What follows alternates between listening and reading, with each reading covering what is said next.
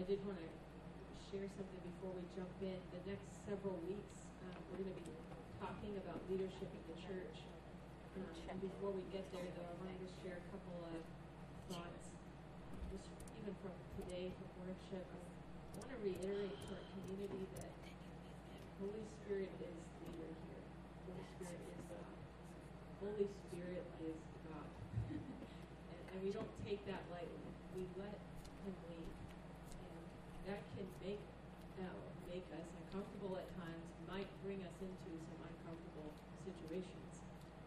Because as humans, we like control. I think we can all testify to that in different places in our life, and it can be scary to feel out of control. But I want to reiterate and encourage everyone here, when there's a quiet time or silence or just playing music, the Holy Spirit is still moving and speaking and doing what He wants to do, and we make room for Him to do that here. And that's why we leave time for that. If nothing comes out, nothing comes out. That's totally fine. But we always are going to make room for Him to do what He wants to do here. And so I just want to encourage you with that. I know many of us have been here many times, but I know sometimes also you can forget that that's what we're doing. Worship is not like, a checklist off at the beginning of our service. We have to sing 3 songs and get it done within 30 minutes. It's just not what we're creating here as a culture, as a community. We believe that God is really a king on a throne, seated in heaven right now, ruling and reigning, and that He's worthy of our worship. He actually commands us to worship Him. Right?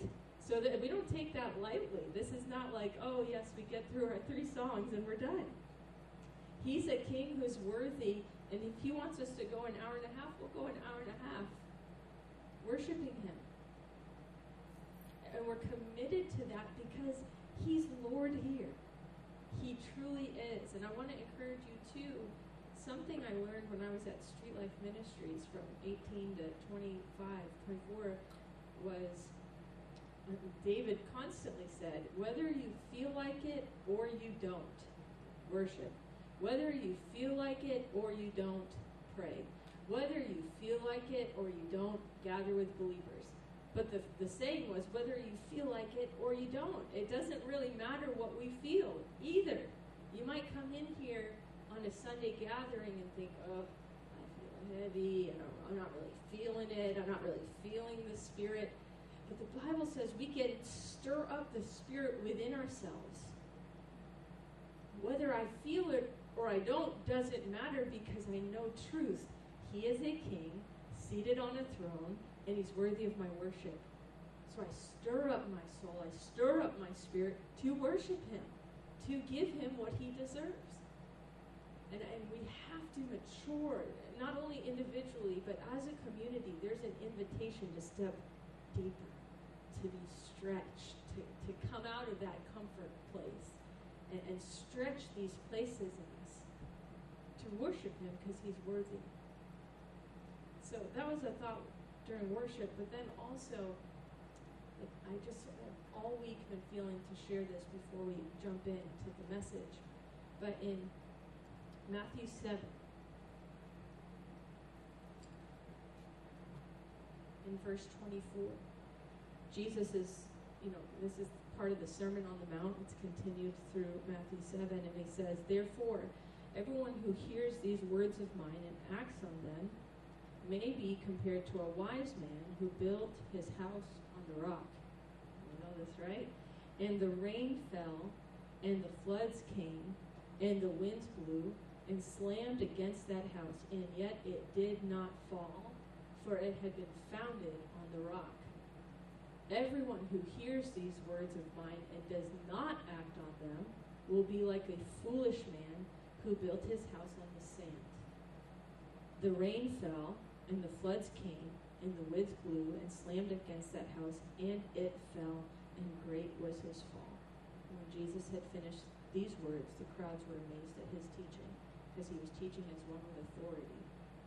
And I've been thinking about my husband, Pastor Tom, and his mom, Karen, my mother-in-law. A massive storm came into their lives, very unexpectedly. And just a couple of days after Tommy's dad passed away, we were sitting and processing together. Happened all the time for the first 10 days or so. We would cry, talk, laugh, cry, talk. Karen said, with tears in her eyes, God is just so good. Her husband had just died, and we were believing for a miracle, full of faith. A company of people were believing, full of faith, for a miracle. And he passed away, right? And she sits there saying, this is going to be hard, but God is so good. You cannot say something like that after that tragedy without having your house built on the rock, without having a deep relationship with the Father. You can't. And there is invitation today in our lives to build now. Build now your walk with God, your relationship with God. It doesn't mean you won't grieve. There's lots of grieving still. There were a lot of tears, sadness, but like it says in 1 Thessalonians, we grieve not as those without hope. So we do grieve, but not as without hope. We're going to see Ron again in heaven for all of eternity. For all of eternity, much more than this life could ever offer. He's before the throne of God. We've been saying constantly, he got the better deal, end of this deal, right? He's in full health and wholeness before the throne of God, and we have to stay here and grieve that loss. So he got the better end of that deal. But if your house is not built on the rock, tragedy will come, and you will question God's goodness. You'll question his ability to heal or his desire to heal. You'll begin to doubt, and unbelief might creep in. But if you're founded on the rock and you're steady, you will believe, and you will be grounded in the truth that God is good. God is good. He does not change. He does not change. It does not matter what tragedy comes into our lives. He is good. He did not promise that we would have a life without tragedy. We are in a fallen world.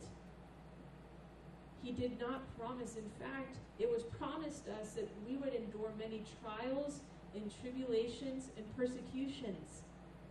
That was a promise. His promise was that his peace and his comfort would be with us in this age, that we could have the fullness of his presence, his word in us in this age, and that would be enough. And if that offends us, then we need to do some allowing for God to work in our lives in deeper places. We still believe he's a miracle-working God. He is. I stand here today because of that. You guys know my testimony. Many of us have experienced the miracle-working power of our God, that he is healer. And I'm going to end this with two things. There's faith, right? I'm going to talk about two types of faith before we actually get to the message for 1 minute. Don't worry, I won't go 10 minutes. 1 minute. Faith that obtains a miracle in the now. We've seen it. We believe it. We believe that's for today. And then there's enduring faith. There's a faith that's tested, that produces endurance and perseverance. And that faith, that enduring faith, is when we don't see the outcome that we expected in this age. My faith must endure in a good God who loves to heal, whose will is to heal. who's a miracle working God. When I had chikungunya, that was the main thing the Lord showed me in the very beginning. He said, will you believe that I am Jehovah Rapha, whether you get healed in this life or in the age to come? Will you believe it? Will you believe every single day that I am your healer? That could offend us, right? That could be offensive. Well, why aren't you doing it now? All the questions can come. But the testing of our faith, that enduring faith, says, no, I don't care what my circumstances say. I'm going to believe for healing. That's what I'm doing for my finger right now. I'm believing for a miracle to happen. I am. He's Jehovah Rapha. And I will believe until it's completely healed. Whether he does it in a moment or he does it, 2 months down the road. I'm believing for now. But if 2 months down the road it just got healed naturally, I still believe he's Jehovah Rapha. My belief in his desire to heal does not change because I know God does not change. He's not a man that he should lie. And my house is built firmly on a rock. It is unshakable. And I want to encourage everyone to go deeper in that place. Develop, cultivate that relationship with God that's more than a Sunday morning experience, that is your day-to-day relationship with God where you actually experience his goodness and say, I've tasted and seen he is good, and nothing could convince me otherwise. That's what we want to be as a company of people, that we believe he is good and nothing could change our minds about that. Amen? I know that's heavy and I know that's hard, but that's maturity. Think about Paul, what he went through. Shipwrecked, beaten how many times? And he's still glorying in Christ. Still moving forward. How many of us, after all, that list of things that he went through, say, oh my gosh, I could not make it through all that stuff. Right? Sounds hard, but he had a revelation of Jesus Christ. His house was built on a rock. Did not matter what came his way. He lived his life to death for that truth until he died. All the disciples, all the apostles. So I want to encourage this community in that. We believe God is healer. We believe he's Jehovah Rapha. He is. We believe he's good. He's a good father. He's good.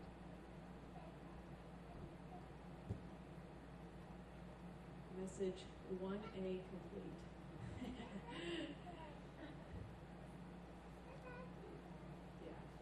I know that can sound heavy stuff, but it's really just invitation because God is good and he wants us to know his goodness. He really does want us to know how good he is so that we will be unshakable no matter what comes our way. So we're moving in. Joseph is on our leadership team. He's a prophet in the house. He's on our senior leadership team. He had been sharing for weeks on the gifts of the Spirit. If you missed any of those messages, they are online, and the last one we'll try to get up online as soon as possible. We want to re-listen to those. That's a teaching that we're going to have annually here because we want to equip the body to use your gifts, to walk in your gifts. We believe every single person in this room has a gift from Holy Spirit, one, if not many more.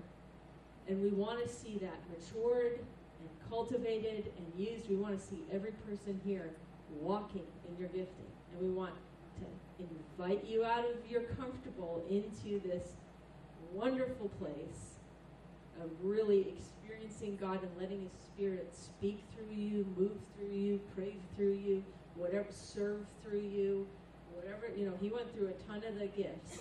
So we want to see that happen. And what we're moving into now is I'm going to ask a couple of questions, and I want you to be very honest. Don't, those things like the pastor asks a question, you're like, I have to raise my hand to look like I know what I'm talking about. Don't do that, okay?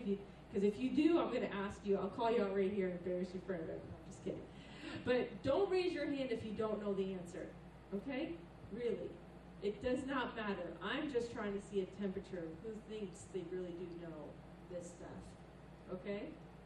It's not to shame anybody. That's why now we have sound doctrine groups. You know that, right? It doesn't matter. We're talking about leaders in the church. So who knows who the leaders are in this local community? Raise your hand if you know who the leaders are. That's good. Marie, you should know who the leaders are. Marie's on the leadership team. She half raised her hand. Yeah.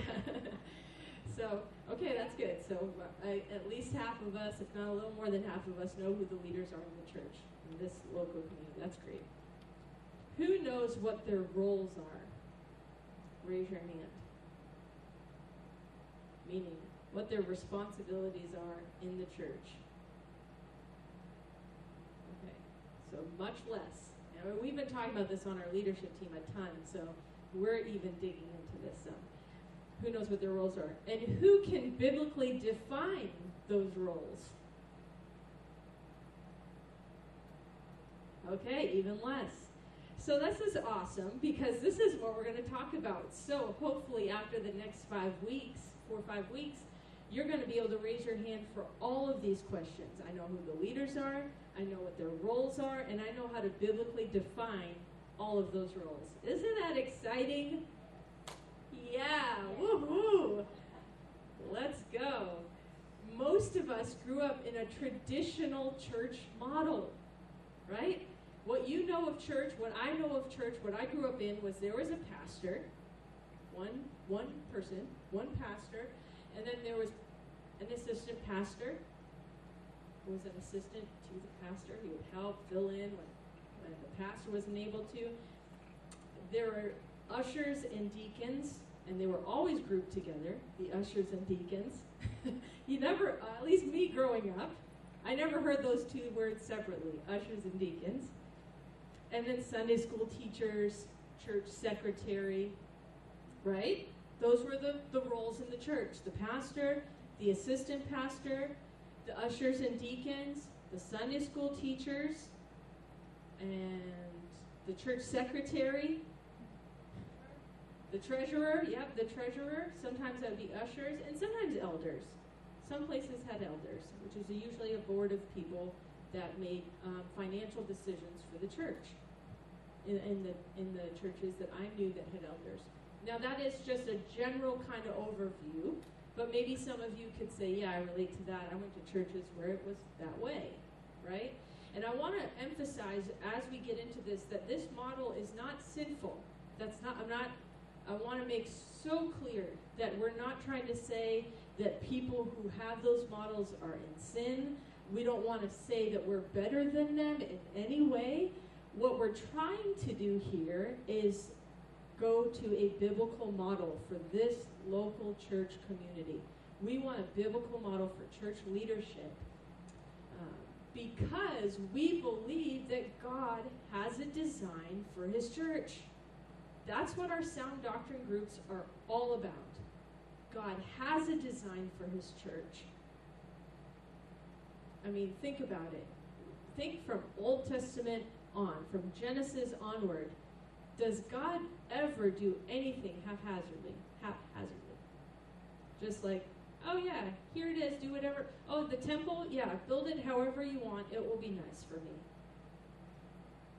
No, there was chapters and chapters of, and make the wood this type of wood, and this many, like extreme detail, right? Okay, so our God is not someone that's just like, yeah, I want the church, do it whatever way you want to do it. It sounds silly when you say it like that, but for some reason we've gotten to that place. We've really been inundated with tradition in our gatherings on a Sunday. And again, I want to emphasize, I'm not trying to offend anybody in the room.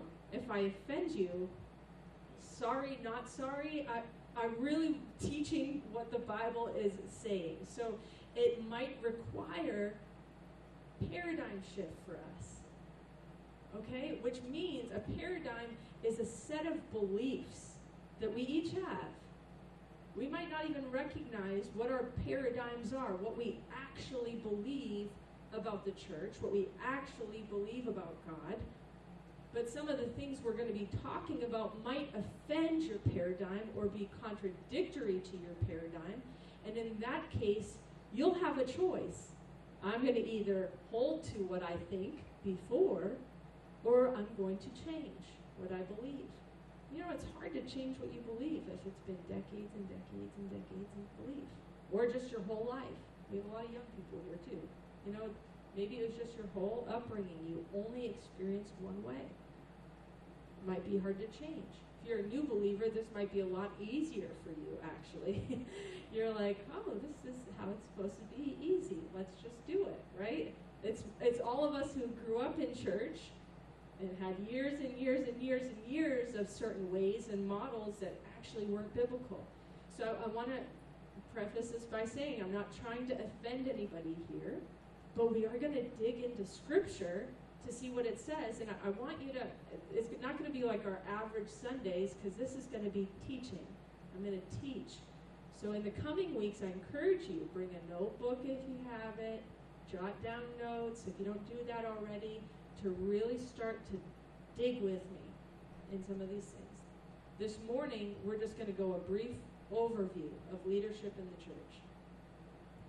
So God has a design for his church. If you want to either jot down or if you want to open up to 1 Timothy 3:15.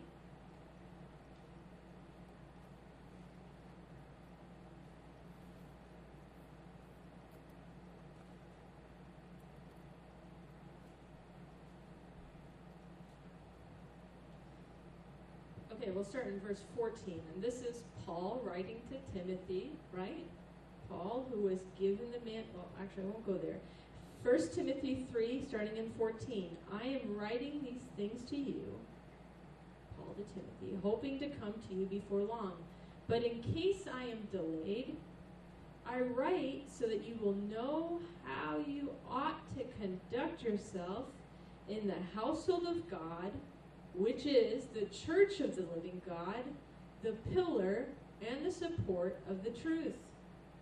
This is a very key scripture. Commit it to memory if you can. 1 Timothy 3, 14 and 15. I'm writing these things to you, hoping to come to you before long. But in case I'm delayed, I write so that you will know. Paul's making this very clear, why he's writing. I'm writing so that you will know how one ought to conduct himself in the household of God, which is the church of the living God. We are God's household. The pillar and the support of truth. The church is the household of God, and it is the pillar and the support of the truth. That's huge. That's a big deal. That's who we are. And how we conduct ourselves together in this place. How we relate to each other in this family, how we relate to each other in this house, how we structure ourselves in this house matters. It matters. That's why Paul was writing so clearly, so that we would know how to conduct ourselves in the household of God, which is the church. So then it kind of makes sense. It would be weird to say, just do it however you want. Conduct yourself in whatever way you want to, or whatever way you think is best. Doesn't make sense. Think about it in like a nuclear family, right? Sue and Christy's family. Think about them saying, hey, you guys, we're family, but you know what? Whatever, Renee, you think is this growing up, right, when you're kids. Renee, you can do whatever you think is best. Sarah, you can do whatever you think is best. Christian, you can do whatever you think is best. Liz, go ahead. Just make your own decisions. Whatever you think is best is best. And let's just try. Does that work? No. Right? That doesn't work. Is there a design that God made for family, for our individual families? Yes. Yes, there is. Are there many ways that do work that are not his design? Sure. They function, maybe with a lot of dysfunction, but they function. I grew up in a household with a single mom. My dad left my family when I was 8 years old. There were 12 kids in my family. Did it function? You all know I think my mom's a superwoman. You know, she did phenomenal. Is that God's design? No, it's not God's design to have a single mom. And single moms would probably all yell, amen, because of how much work it is. You need a family to raise your children, basically. And my mom was an amazing woman, but was there a lot of dysfunction that came when my dad left our family? 100%. I had brothers that were drug addicts, and sisters that were getting pregnant out of wedlock, and everyone just went and did their own thing because the design was broken. Now, did God use that in the end? He did. And He can. He can bring beauty from things that are not meant to be. He does. He's good. He brought a lot of beauty from what happened to be a broken family. He brought a lot of beauty from there. A lot. He restored. A lot. But is that His design? No. And in His design, it produces healthy families. In His design is a healthy family where there is a father and a mother. A healthy marriage with healthy children. Healthy relationships within the family. He designed it that way. Are there leaders? Are there authorities in your individual household? When you were growing up in your parents' home, or if you are a parent, were the kids the authorities, or were the mom and dad the authorities? Hopefully the mom and dad were. Some houses it's not. And there's dysfunction there, is it not? Again, I'm sorry, not sorry if I'm offending people. But this is true. This is true. God has a design for His family. He has a design for individual families. He has a design for His whole family, the household of God, the church. And when we live out that design, it produces healthy individuals. Just like a healthy individual home would produce healthy children, healthy families, right? If a marriage is doing well, if a husband and wife are doing well, if they're walking with the Lord and they're steady and they're sturdy and they're raising their kids up in the way that God designed it to be, their kids will be healthy. Of course, kids have their own choices when they get older, but you get what I'm saying. God's design produces good fruit. In His church, God's design produces good fruit. Does anyone remember what Paul's calling was? We talk about this a lot on Wednesday nights. He had a two-part calling. What was the first part? To preach to who? The Gentiles. So the first part of his calling in Ephesians 3, if you look at it, Paul is saying, to me, the least of the saints, has been given this amazing calling. One, to bring the light of the gospel to the Gentiles. Amazing, because we all take part of that, right? That's why we're here. What was the second part of his calling? To shed light on the administration of the mystery. That administration, that word means the household order. Literally what it means in Greek is the household order. Paul's calling was to preach the gospel to the Gentiles and then to shed light on this mystery, which is the church. It was just being born, and how the church was supposed to conduct itself. The administration of the church, like he wrote to Timothy, how you ought to conduct yourself within the household. Extremely important point, because if we don't know that that was Paul's mandate, we could disregard everything that he says, other than it being the Bible, right, and the Word of God. But we could say it's not for today. We could say, well, it doesn't really matter, it's not cultural, it doesn't really fit with how we do things today. No, Paul had a very clear mandate calling from God to show how the church was supposed to function, how we were supposed to order ourselves. And it was extremely important. So how do we determine out of what Paul, I know I'm getting teachy, guys. I know it's not normal, but I hope it's okay. How do we determine what's normative?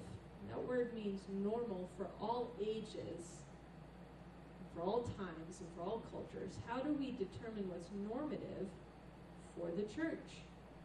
What of what Paul said to us, or displayed, or exemplified to us as normative is meant for every church of every age, for all time, in every culture, in every nation, every tribe and tongue?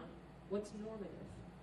And I'm going to give you a hint on how to find what's normative. This blew my mind when I studied this. So you can test it by running it by two things. Is it exemplified in Scripture? Meaning we see it happening, right? You look at the book of Acts, you see things happening, and you see patterns that happen, right? So that's one. Is it exemplified in Scripture? And then is it taught about in another portion of Scripture? So, for example, in the book of Acts, we see that the gifts, the Holy Spirit gifts, are functioning in the church, right? We see prophecy happening. That's a gift of the Spirit.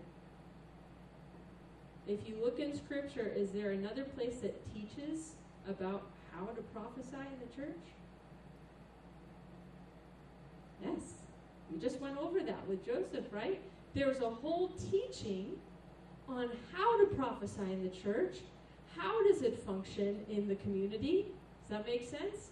So we see it exemplified. We see it happening in the church, in the early church, over and over again. And then we see Paul or someone else teaching on it. This is how you do it. That's how you find what's normative for the church of all time, in every culture, in every nation, in every tribe, and every time. This is very important for us to understand so that we don't just go ahead and do what we think is what we prefer, right? Americans especially, I've lived in other nations, but Americans especially have preference for everything. Oh my gosh.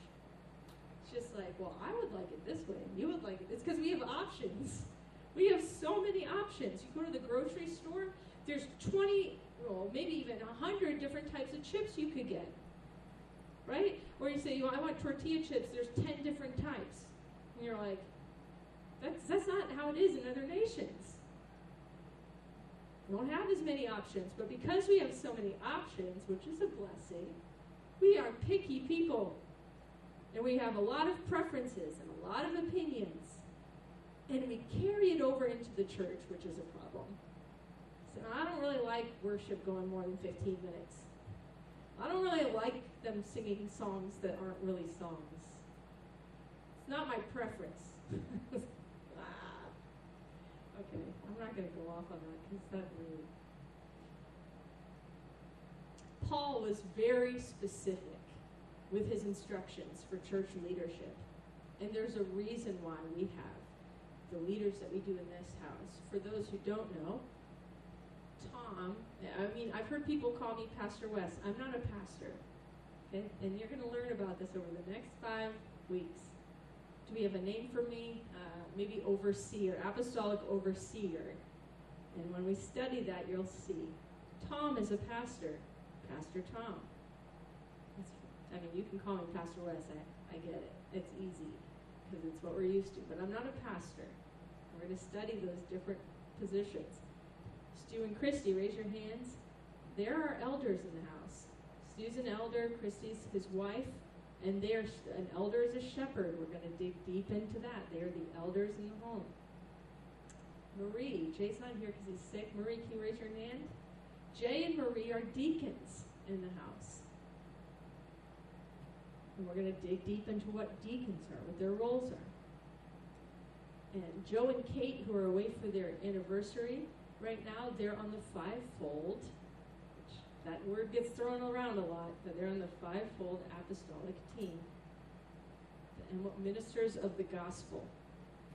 Okay, and we're going to dig, these might all be new terms to you. They're very biblical, and we're going to study them.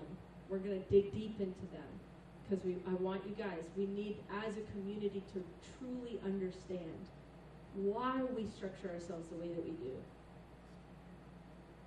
Moms. So I'm ending today, because today's actually the overview. But I want to show you some scriptures real quick where all of these types of leaders are seen throughout Acts and where it's taught about, right? Which I just said makes it normative. Where it's seen exemplified, and then where it's taught about how you appoint, how you position those leaders. Paul is very clear. So the different types of leaders we see in the New Testament church are fivefold. This is the terminology that the church has today. Fivefold gifts and callings in the church. That's found in Ephesians 4. You'll see it all throughout Acts, and I'll give you some scriptures, but if you want to jot this down, Ephesians 4 is where it's taught about. The fivefold gifts. That's apostle, prophet, pastor, teacher, evangelist. All right? We're going to take 2 weeks to go over those ones. The next 2 weeks, we're going to talk about those gifts and callings. It's sometimes thought that everyone in the church falls into one of those 5 categories. That is not true. That is false. But we'll go into that those are fivefold gifts for the body. Then we see elders and bishops. 2 different things, elders and bishops. And we'll go over that on the 3rd week. Elders and bishops. We don't have any bishops yet here. Who wants to be a bishop? It's a fun word, like Bishop Tom, Bishop Michael. And then we have deacons, right? And we're going to talk about deacons.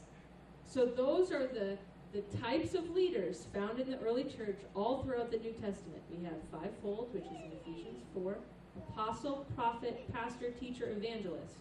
Then we have elders and bishops. And then we have deacons. So I'm going to just throw some scriptures out there. If you want to write them down, you can, but I am going to let you know we will be each week digging into these. So I'm going to be referencing some of these scriptures multiple times. So I'm going to just go to Acts real quick to show you. I'm not even doing this extensively. These are not all the scriptures. I literally just picked a handful that came to mind that show these types of leadership exemplified in the church. So Acts 2:42, right? This is the church, Acts 2:42.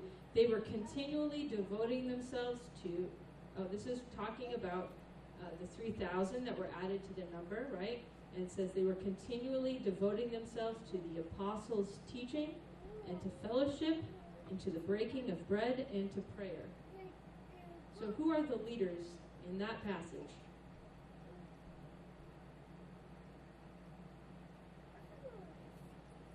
The apostles.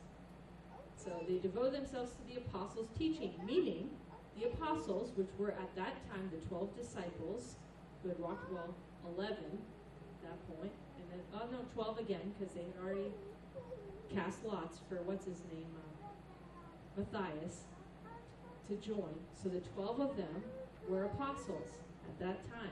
There are more that joined them throughout the book of Acts.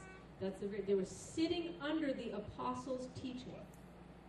They were the leaders in the church at that point where it first started. Okay, and then Acts 6.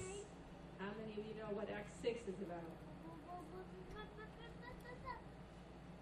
Verse 1. Now this time while the disciples were increasing in number, a complaint arose on part of the Hellenistic Jews against the native Hebrews because their widows were being overlooked in the daily serving of food. So the 12 apostles summoned the congregation of the disciples and said, "It's not desirable for us to neglect the word of God in order to serve tables. Therefore, brethren, select from among you 7 men of good reputation, full of the Spirit and of wisdom, whom we may put in charge of this task.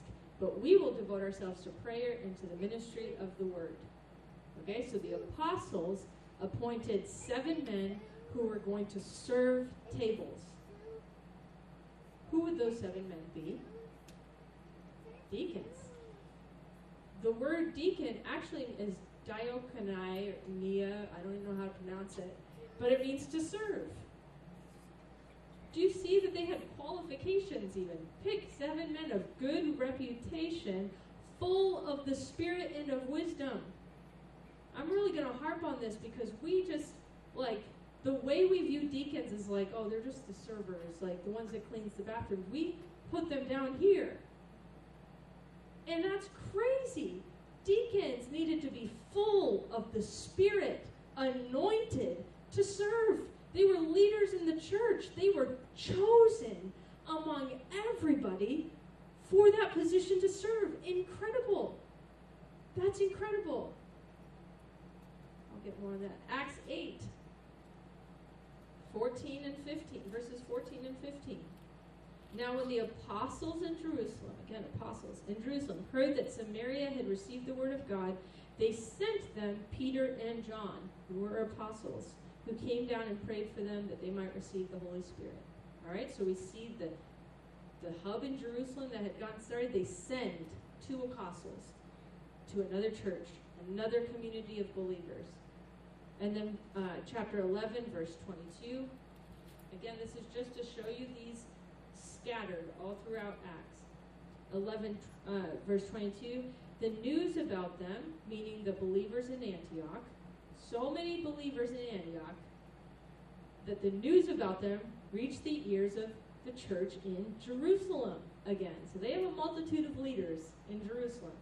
And they sent Barnabas off to Antioch. So first they hear the news of a multitude of believers in I forget the area, and they say, send Peter and John. Then they hear that a ton of believers are gathering together in Antioch. They send another apostle, Barnabas. He's called an apostle in Acts 14:14, but he was numbered with them in Acts chapter 4. Okay, so Barnabas is also an apostle. He was a leading Christian among them, a leading believer, and he was sent in Acts, and then he goes and he finds Paul, who is another apostle, not the original 12. Barnabas is not the original 12. Paul is not the original 12, right? There are 2 other apostles that get brought in, and he brings him to Antioch to teach for a year. Okay, Acts 13. Verse 1, now there were at Antioch, in the church that was there, prophets and teachers. Okay, so we see more leaders coming out. Prophets and teachers. Barnabas was one of them. Simeon, Lucius, Manaen, who had been brought up with Herod the Tetrarch, and Saul. So a mixture of people. We don't know who's a prophet, who's a teacher. But there's a company of prophets and teachers, obviously some apostles, because Barnabas and Saul are there, and they're part of the leadership team in Antioch. They're praying for the church. And they send out, the Holy Spirit instructs them to send out Paul and Barnabas. Right? So lots of sending out here. And all people who are they sending out? Every time, who do they send out? Do they send out elders? Apostles. They're sending out apostles. Grab that nugget. All right, we're almost there, guys. Acts 14:23. So Paul and Barnabas have been sent out. They're preaching the gospel, gathering believers together. Acts 14:23. They're at the end of it and said, when they had appointed elders for them in every church, having prayed with fasting, they commended them to the Lord in whom they believed. And then they go back to Antioch. So what type of leadership do we see there? Elders. That's the first time we're hearing elders. But apparently Paul knew to appoint elders. Right? He knew that somehow. So then lastly is Acts 15 verses 1 and 2. some men came down from Judea and began teaching the brethren, unless you are circumcised according to the custom of Moses, you cannot be saved. And when Paul and Barnabas had great dissension and debate with them, the brethren determined that Paul and Barnabas and some others of them should go to Jerusalem to the apostles and elders concerning this issue. Okay, so there were elders in Jerusalem. We're just hearing about that in Acts 15. They didn't mention it in the beginning, but apparently there were elders there with the apostles. Then there are deacons, and then we see more elders and more apostles, and those are just a handful, and then there's more deacons. To make this all normative, because we see it as an example over and over and over again all throughout Acts, these types of leaders, to know that this is normative is when it's taught. Does the Bible teach about these things? Okay, so fivefold, where is it taught? Ephesians 4. Ephesians 4. It says how they're supposed to function, what their role is in the church. Elders, bishops, where's it taught? 1 Timothy 3 and 5 and Titus chapter 1. There's instruction on how to appoint. What are the qualifications and what their role is in the church? Okay, so does everyone feel like this is clear? If I asked you, what are the leaders in the early church, would everyone be able to tell me who they are? That's the whole point, okay? We're going to be going over this, going deeper every week, and I know it's different than what we're used to because we're digging in to some teaching here and trying to stretch our minds, get some things changed around there. So I really hope that it sinks in. I really hope it sinks in for us, because we want everyone to understand what we're building here. And even maybe you'd start to understand your own role in the church family as a result of this teaching.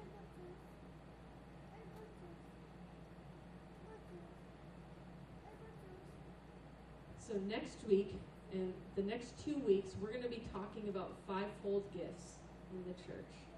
What those are, who they are, and how we know about them. Okay? And again, if you have any questions, you can ask any of our leadership team at any time. So if you have questions during any of these next coming messages, please write them down and just ask us, because we want everybody to really understand. This is not light stuff. This is heavy stuff. Paul said that the church is the pillar and the support of the truth, how we order ourselves, how we conduct ourselves, how we structure ourselves. It displays the goodness of God in the earth. It produces healthy individuals. We want everyone in here to be a healthy individual that contributes to the move of God in the earth. That's what we're raising up here. That's what we want to see. Amen? All right. So, Father, we just thank you so much that you're a good Father, that you have a good design for your church. And I just pray, Lord, that as we dive into this in the next coming weeks, that you would grace our minds to comprehend your wisdom, your wise design, and what each of our part is in this design, what you have called each one of us to, and how we are to conduct ourselves together as a family in this place. Father, you are awesome, and we love your ways, and I pray also, God, that as we dig into this, that our mindsets would shift, Lord. Any old paradigm, any old way of thinking, that you would so gently reorder it. God, that you would help us to see. Give us a spirit of wisdom and revelation in this place into the intimate knowledge of who you are, that we would be enlightened and that our minds and our hearts could comprehend your goodness and your great design and walk in it in confidence. We love you, Lord, in Jesus' name. Amen. Amen. All right, have a great week, everybody. This Wednesday is our last Sound Doctrine group before we take a break. And